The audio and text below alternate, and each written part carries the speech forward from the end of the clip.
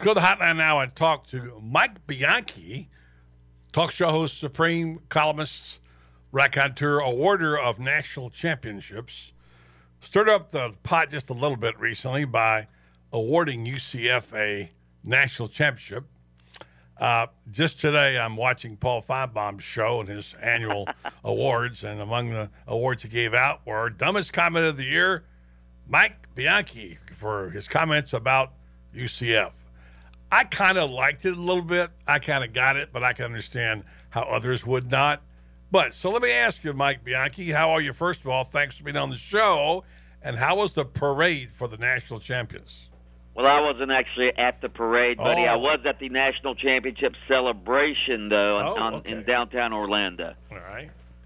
I want to know. I want to get right to this because I know where I kind of know what you're getting at, and I understand it. And even your friend Steve Spurrier thought it was a pretty cool idea, believe it or not.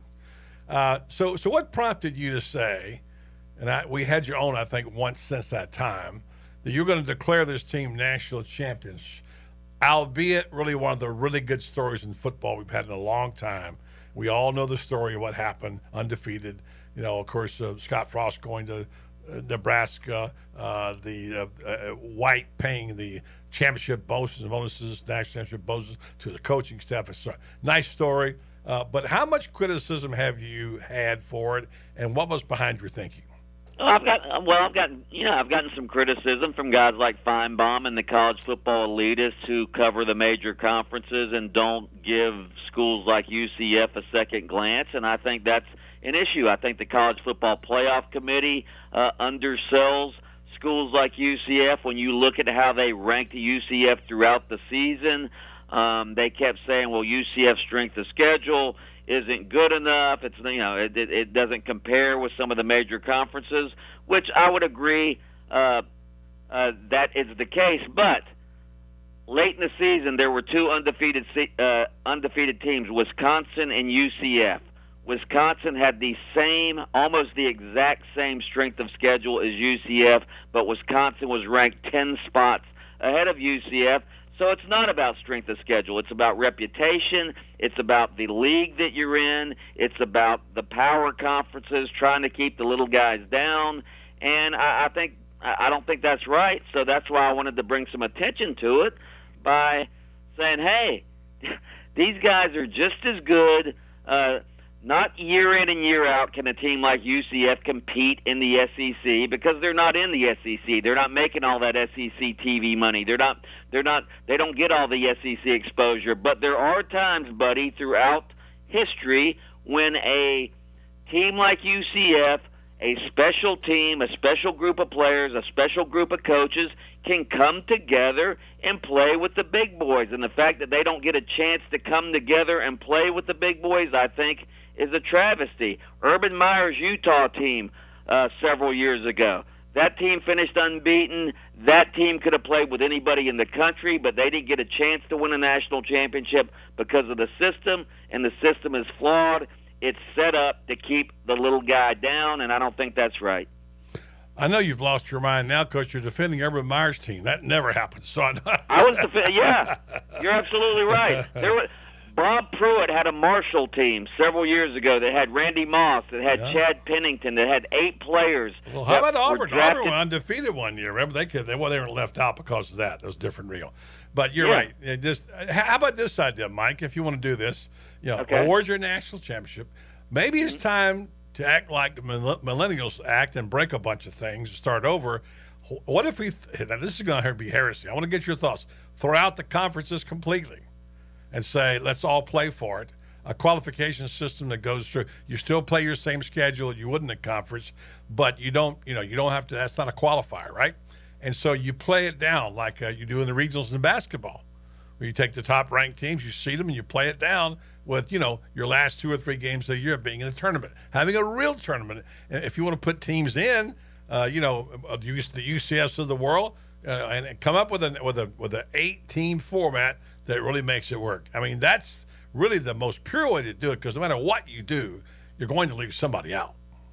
Yeah, but, buddy, we all know. I mean, we all know that the major conferences aren't going to do that because they have a cartel. They have the market cornered on TV money. They have the market cornered on exposure. They're not going to let the little guys into their party because, again, why should they? They control everything, and they give conferences like the MAC and the American Athletic Conference, they throw them a few $1 million and say, shut up, take your money, and get out of here. So that's not going to happen because college football, unlike college basketball, in college football, the major conferences run. The NCAA has no power. It's all about the major conference commissioners and the big leagues. All right, so you go ahead and award your national champion. Mm-hmm. I guess anybody can do that. So you're the chairman for the Heisman Trophy Committee in the state of Florida. I serve under you as one of those voters. What if I decide to give my own Heisman? Can I do that? I don't think you can give your own Heisman, but wait a minute now. Because the Heisman as it's set up is fair and equitable because they set it up in regions. They expect voters from different regions to vote for players in their region. The Heisman is set up to be equitable. They have 900, 1,000 voters throughout the country, so the Heisman's already set up to be equitable. All right, so I'm going to ask you, you're saying they allow for regional prejudice. And I've written that many years ago, and that's kind of what it ought to be. It should be the team that you've known the most about, the player you've seen, because you can't see every game. All right, so now let me ask you this. I don't normally disclose who's on my ballot, but let me ask you. You can disclose it after the fact. All right, buddy. Did Mackenzie Milton make your ballot? He was number 1 on my ballot. Number 1? Yes. Wow, why? Because he was the quarterback of the only unbeaten team in college football. He was the quarterback of the highest scoring team in college football. He was second in the nation in passing efficiency, only behind Baker Mayfield, and he had no character flaws, unlike Baker Mayfield. So okay, that's why. All right, so I didn't know we were voting on character flaws, but that's okay. Well, buddy, as a longtime Heisman voter, you should know that the first sentence of the Heisman mission statement, it mentions pursuit of excellence with integrity. So, buddy, I'm surprised you didn't know that. You're using it where it's handy. By the way, if we had to pass that test, there'd be a lot of Heisman voters who wouldn't make it. Anyway, that's just me. So, do you think anybody else voted, can I ask you, for Mackenzie Milton in Florida? Mackenzie Milton, I believe, I don't know who it was, but he got 4 first-place votes in the Heisman. I know that. Well, he got 1 third-place vote from me, okay? Steve Spurrier had him on his ballot as well. Yeah, so I gave him a third-place vote for the very reason you said. He was undefeated. All right, so let's get on to more important things now. We've decided that issue. Let me ask you this. Have you seen this story about Bob Costas not being included in Super Bowl coverage for NBC? As an outspoken critic of brain injuries. I just saw the headlines. I didn't actually read the story. Why is that? Well, they didn't say why. They're giving some excuse about, Dan Patrick and Liam McHugh have done a good job for us this year, and wouldn't be right to put him in there. And Costas gives him sort of a wave like it's okay. But the fact is, he's on the record as saying this is a sport that damages brains. You think that might have factored in somewhere? Absolutely. Yes, I do too. Absolutely, I think it does.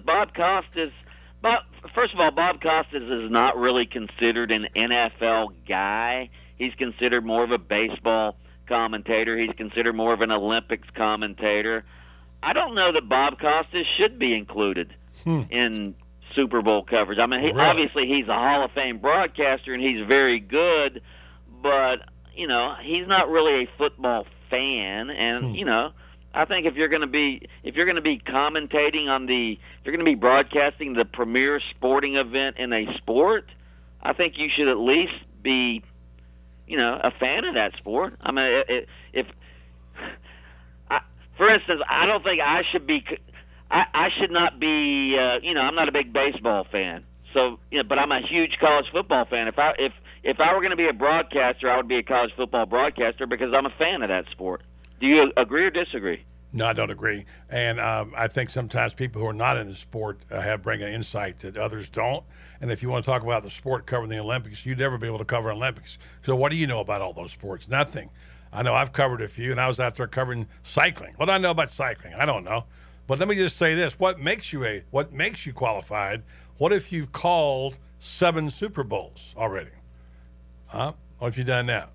Which, by the way, Bob Costas. I'm not saying Bob Costas wouldn't do a fine job calling the Super Bowl. Well, I'm just saying he wasn't a fan. You said he shouldn't be calling it. He's done 7 times. He's done the Super Bowl. No, again, and he would do a fine job, but I don't think Bob Costas has the passion for the NFL. I don't think he has the love for the NFL that somebody like Dan Patrick does. Okay, we can go through that list. There's a lot of other people we could talk about, too, that cover the games, but we'll let that go for the time being. All right, John Calipari. Have you caught up that? I don't know if you talked about it on your morning show or not. Kentucky's out of the top 25. Of course, they lost to Florida.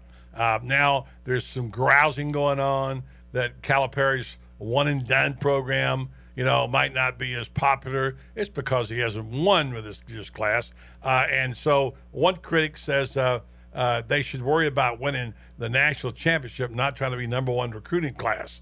Calipari, do you think Calipari's comments like today on saying that he thinks his players have an opportunity to help each other? He says, I'm not endorsing socialism. And some people said, well, does he mean like Duke or what? What do you think Calipari meant by that, and where do you think he stands right now? And could he be in trouble in Lexington? Maybe not now, but later. No, I don't think he's in trouble, but I do think his style of coaching with the one-and-doners. The problem with Calipari is that Mike Krzyzewski is now taking one-and-doners, and Mike Krzyzewski at Duke is getting all the guys that Calipari used to corner the market on. I mean, Mike Krzyzewski is getting the one-and-doners now. Mike Krzyzewski used to be the guy that, we don't take one-and-doners at Duke because it's all about the education at Duke and blah, blah, blah, blah, blah. Well, Mike Krzyzewski's changed his tune, and he's getting many of the guys Calipari used to get. And the fact of the matter is, when you take one-and-doners, sometimes you're going to put a team out there that melds together quickly, and sometimes you're not. And this year's team happens to be one of those teams that doesn't. I mean, when you have Mike White and the Gators going up to Rupp Arena and winning with guys that aren't one-and-doners, I think Mike White has done a tremendous job, and I'm not saying he's going to take over the SEC, but I do think Calipari's style of coaching and the system he's built up there is teetering a little bit because he's not getting all the guys that he used to get. Mike Bianchi, he does radio, he writes a column, he awards national championships, he adjudicates who can announce what. He's a man of power.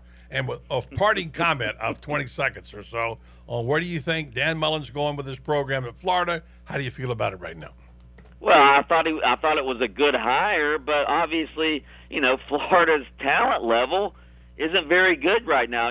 It's pretty sad when at the Senior Bowl, UCF has more players at the Senior Bowl than the Gators have. So that shows you the talent level at the University of Florida. And Mullen's got to recruit. That is the one sort of I don't want to call it a weakness because he was at Mississippi State, but he didn't recruit top 10 classes at Mississippi State. And right now I'm looking at the rankings in recruiting. The Gators are down 30th in some of these recruiting rankings, so he's going to have to get some talent in there. If he gets the talent in there, he's going to be a phenomenal coach. All right, Mike, keep up just a little bit. Okay, they're way ahead of that now. They've got some great signs. They picked up Justin Watkins. Their receiving core is the strongest they've had since Urban Meyer coached there. It's different now, Mike. It's changing, but I'll keep you up on that. You keep me up on national championships and the Heisman Trophy. All right, my friend? See you guys. Thank you, Mike Bianchi from the Orlando Sentinel and the talk show, Mike Bianchi Show in the morning.